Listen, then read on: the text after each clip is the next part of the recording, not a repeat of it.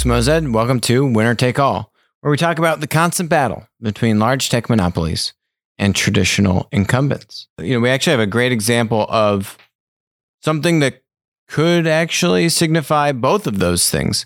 Traditional enterprise that is now embracing platform model, doing a lot of M&A. We're going to have a deep dive on this in an upcoming episode so you can kind of see the history of how they've pulled it off. We've spoken multiple times on the show about Reliance Industries in India.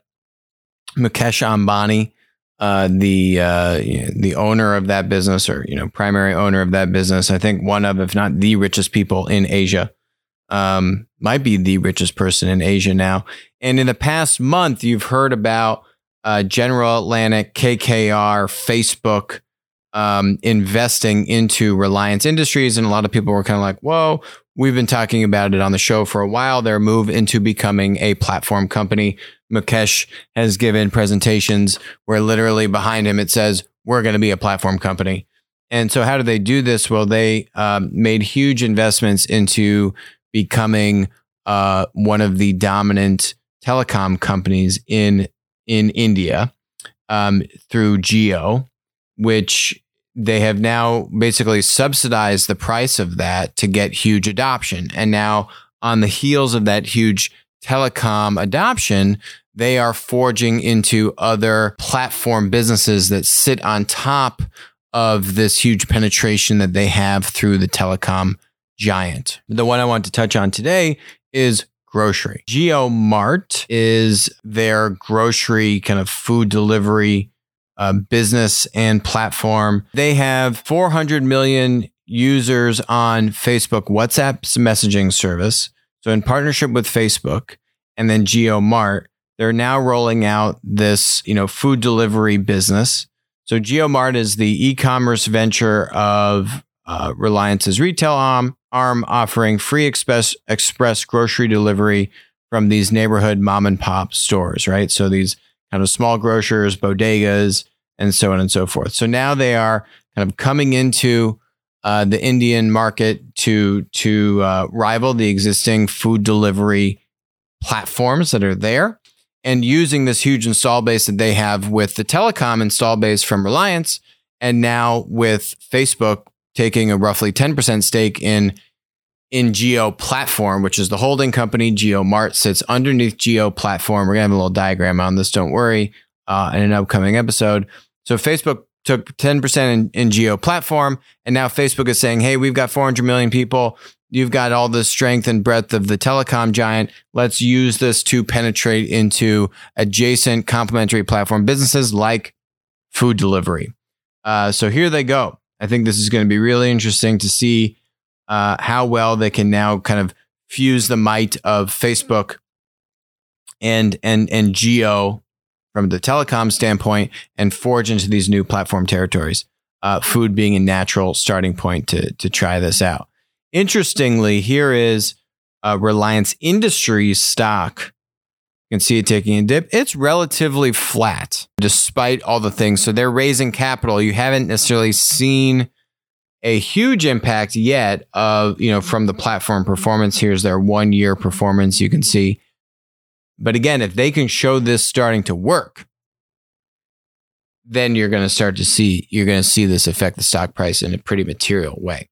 Similarly, on the food related note, Meituan Dianping, the dominant food delivery platform, Uber Eats-esque company in China, it just released earnings. And so their stock was up almost 10% after trading because they showed that their revenue only slid, less than what was expected. It was reported that, they were expecting to lose about 13% in revenue, and they came in underneath that. So basically what you're seeing is that they were expected to go down. They didn't go down as much, and the markets really responded positively to that. You can see here, this is their valuation, compared to the other Alibaba, Tencent, and now here is Meituan compared to Alibaba and Tencent. You can see them here, and this big jump this was all in the past day or so when they released their earnings results for Q1. That is so. Interesting information here. They're not in Platt. They have an OTC status with the U.S. exchanges, which means that they don't release enough information. They don't disclose enough information in their annual and quarterly filings that we could objectively read through that document and say, yes, we have objectively found the right language and numbers and financial disclosures that would allow us to include them in Platt, the platform fund. So I think this whole thing that's going on, where you have a lot of Chinese platform companies, some really strong ones like Meituan, was never even able to be in Platt because they have OTC status in the United States. As an investor from the US or Europe, you could put money in, but you're not going to have as much, again, transparency, disclosures. You're not going to have as much liquidity because OTC is over the counter, right? So you don't have as much liquidity, as much volume, because it's not listed on a US or European exchange, because it's not following the same disclosure practices that we spoke about on the last episode of Winner Take All. So, there's interesting developments in terms of just Chinese stocks in general and how the US is going to look at what kind of reporting requirements they have to have. There's obviously all this stuff that's going on with Hong Kong right now. So what you actually see is like Baidu was rumored to be exploring listing themselves, say, on the Hong Kong exchange because of what the U.S. government is kind of murmuring about, or what the Senate passed in terms of increasing the reporting requirements on Chinese stocks listed on U.S. exchanges. Now, the other part of this is now that you're seeing that because of what the Chinese government is doing to Hong Kong, the Hong Kong exchanges might actually be put in a similar predicament because they are losing their autonomy, unfortunately, because of what the Chinese government is now doing to kind of encroach upon the treaty that they had with England and all this kind of stuff. So it's going to be really interesting. I mean, there's just a lot of really promising Chinese platform companies in general. There's a lot of really great Chinese platform growth. The downside is the lack of faith and the lack of transparency, and those go hand in hand, which, I would argue is suppressing a lot of the value of their stocks, where, if they could build more confidence in investors, and I think rightly so, it's not necessarily each company's fault, but this is kind of a broader meta issue, that if these companies were to subject themselves to greater standards around, having an accredited auditing and a firm to audit them, right? To have required disclosures and more requirements around transparency, that would engender greater trust from foreign investors. I think you would actually see the relative value or multiples increase for a lot of these Chinese platform companies, because there's now just greater demand and greater interest from investors who can invest in them. Whereas right now you've got some really strong companies that are kind of under the radar. This is a massive $100 billion company, but it's an OTC stock in the United States. So it's all this kind of crazy stuff going on. Bringing it back to US tech madness is there's this nice little snippet on TikTok from Joe Rogan about Facebook censorship. I think Facebook, honestly, out of all the big content platform, tech monopolies, is probably handling it better than most. But let's listen into what these guys had to say.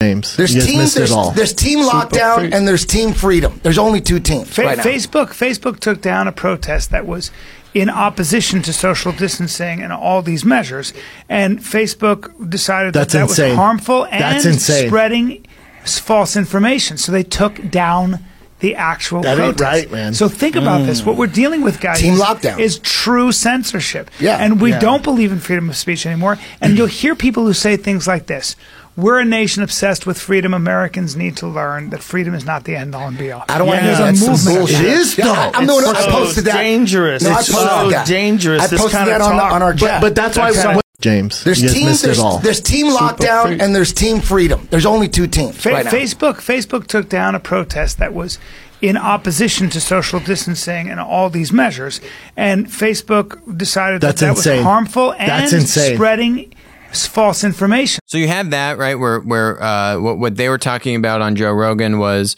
there were these protests from people wanting to have rallies, some following social distancing guidelines and some not. But nonetheless, they were protesting, lockdown, shelter in place, these kinds of things. That's an American right. And Facebook was taking down the groups where they were trying to use to organize to run these rallies or protests. And that's what they were talking about on the Joe Rogan show, where, hey, I mean, you can't do this. You can't. It's not like they broke a law. This was inappropriate. And Facebook was doing this in multiple states where they're taking, it was happened more than once on Facebook. Now you see Twitter fact checking the president's tweets by placing a warning on the tweet. Basically, Trump was tweeting about there being, if you have mail-in ballots, that, there's voter fraud associated with that. Mailboxes will be robbed, ballots will be forged and even illegally printed out and fraudulently signed and yada, yada, yada. And so they decided to not take it down, but to, kind of put a disclaimer like, hey, learn the truth about what this is. You can click the information button and then Twitter will bring you to their own set of information or something like that, basically saying the opposite, where there isn't voter fraud from mail-in ballots and these kinds of things. And I think this is where the platforms have been struggling for months, years, and they want to try and control this curation, and it's just not working for them. And I think they're going to lose on this, because what their job is to do is to help connect information and bring it together, right? The moment you try to become the arbiter of what is, right versus wrong, of what is true versus not, you're never going to get that right. I mean, you are never going to get that right. And especially now in today's kind of ultra political culture and environment, right? Now these things become politicized, and now the tech platforms get seen as being on one side or the other. I don't think they really want to be on one side or the other, but they're coming under pressure from the other side. If one side is saying something and it gets a lot of publicity, and then they're saying, well, the other side says, well, you're misleading people. Hey, platform, you need to educate people, and it just goes back and forth and back and forth. And I think that these platforms need to find a way to take themselves out of this, and rather than having things like matchmaking, which is one of the four core functions of a platform, rather than, them controlling all of the matchmaking, right? So, what content you see, what appears at the top of your feed versus, there's all this kind of talk about shadow banning, right? Posts. Or now you're seeing it try to suggest information about what is right or wrong, or Facebook taking down these posts or these groups with people trying to organize protests. I mean, there's also these stories about YouTube taking down comments that are critical of the Chinese Communist Party. And basically the TLDR there was that YouTube has algorithms that basically automatically, if a bunch of people flag certain types of words or keywords or content as being inappropriate, then the algorithm learns that this is inappropriate and starts to proactively take it down. So basically, China has all these bots on YouTube that will file all of these flagged violations on YouTube. And now the Chinese bots are actually training the YouTube algorithms to take down comments critical of the Chinese Communist Party. The irony, of course, in all of that situation is YouTube is banned in China. So no one can even see it if you're a Chinese citizen, right? It's all just this kind of external image kind of controlling efforts on behalf of the Chinese government. I mean, it's genius, honestly. But anyway, you have this constant balance of what should the platform try to do itself versus what should it externalize, where you see kind of Google and YouTube trying to just automate it. You see Facebook having to hire thousands and thousands of people, either themselves or hire out other kind of contract agencies to help have humans review this information. Twitter now trying to, propose alternative information. It's just not going to end well for any of them. And now you have Trump saying that he's going to regulate these tech platforms in a big way or shut them down entirely. And that's the fire they're playing with. And there is a very valid argument that these content platforms are stifling free speech. And it honestly doesn't matter if it's left or it's right. The point is that if you are a monopoly, which they are, and the reason why they are a monopoly is simple. Just ask yourself this. If Twitter were to ban Trump or, some big left icon or right icon from using Twitter, what other platform could that individual use to get their message out, which would have a similar content type, right? These kind of like short form text messages, right? Twitter owns the content platform in that product space, right? They have a monopoly on a content platform, a social network for short form text messages. Just like, YouTube has a monopoly on these longer form videos, just like you now have, basically Instagram and TikTok for shorter form video content. You have Facebook for, kind of images and social networking. And it kind of got Facebook, which is like the personal social network, and LinkedIn is the business social network. Each one of these content platforms monopolizes their respective space, right? Similarly, if you're a business professional and you do something to tick off LinkedIn and they ban you from LinkedIn, there's no other business social networking platform that you can go and use, right? So they have monopoly power, and you don't need to look at it from the consumer. You just need to look at it from the producer. If you are the producer, you're trying to get your message out there. These are absolutely public utilities in the sense of being able to use them. There's no other alternative channel form of communication for that content type that you can use as a viable alternative. Now, the DOJ and the FTC have not been able to thread the needle on that antitrust argument. That's their own fault. They keep on trying to say that the consumer is at a disadvantage. All you need to do is say platforms have two customer relationships, a consumer and a producer. And why is a producer a customer to these content platforms? Because if you think about it, how does the content platform make money? Ads.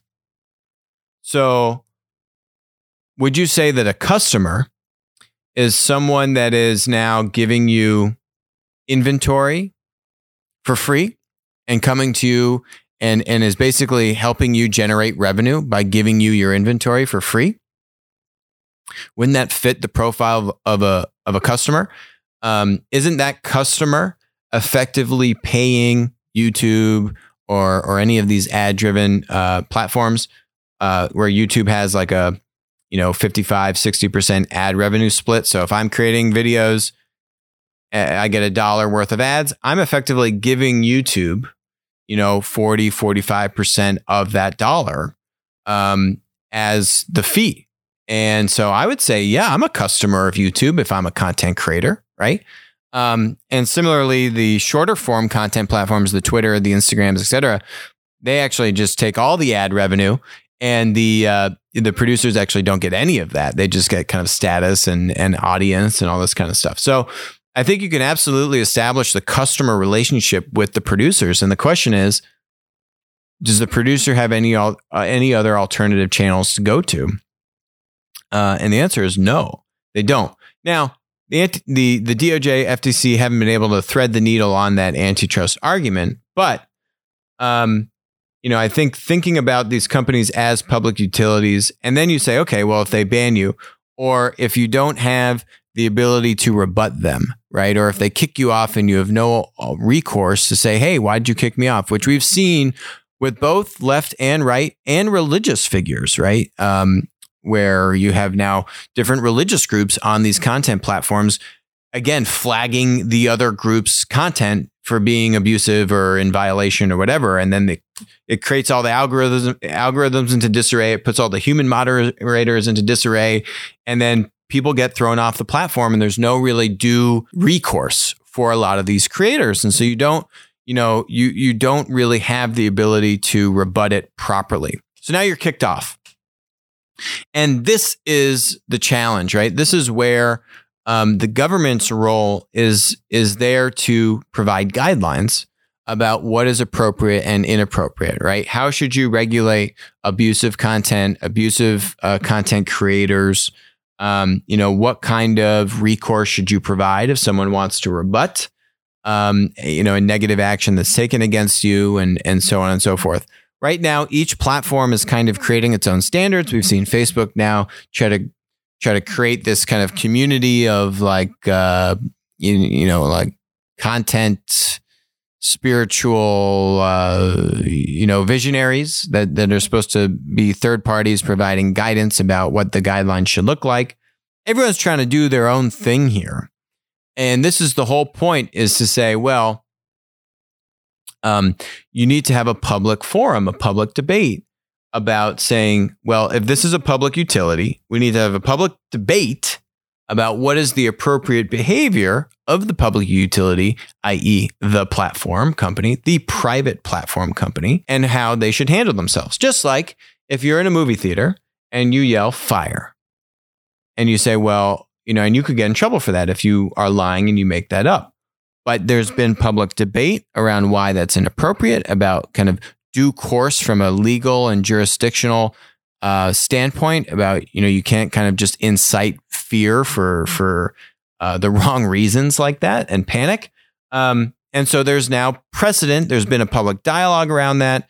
And you get that outcome, right? Where it's not a violation of it's not a violation of free speech if you get in trouble for yelling fire inappropriately in a movie theater and inciting panic. Okay. And that's been a part of the public dialogue. We haven't had the public dialogue. We haven't had this dynamic of how should you think about opening up, say, regulators to look at how the platform is handling matchmaking, how the platform is handling taking down content, and banning users, what kind of recourse the users have when they are banned. That needs to happen. Eventually it's going to happen. And Facebook, I think probably I give the best ranking to Facebook in terms of how they've tried to handle this, right? Where you have Zuckerberg, who's come out and said, hey, we want to be regulated. We want guidance from the government on this, because he knows this is going to happen. We're going into an election year. This is an election year. Both sides are going to get super heated, and Facebook's never going to be able to thread the needle on this. He knows that. And so he's asked for the government to regulate him June of last year at the Aspen Festival. They haven't done anything. They haven't even regulated or tried to provide guidance on this. So everyone's trying to plot their own course. I think the more that, for example, Twitter going in this direction, this is the wrong direction. The more you're trying to put these kind of like hard rules or inserting yourself directly into the conversation, that ultimately is going to backfire on you. And now you're just making yourself a biased party to that conversation. Now, where do you draw the line on, where is it appropriate for you to put these little information symbols and where is it not appropriate? And, you're never going to be able to figure out when it's right or wrong. And everyone's going to have an opinion about when it's right and wrong. So why put yourself in that position in the first place? I don't think it makes much sense. I think it just puts them at a unnecessary vulnerability and liability for the company. So that's it for us today on Winner Take All. Thank you very much for joining us. Hope everyone had a great Memorial Day weekend. We will talk to you later this week. Thank you.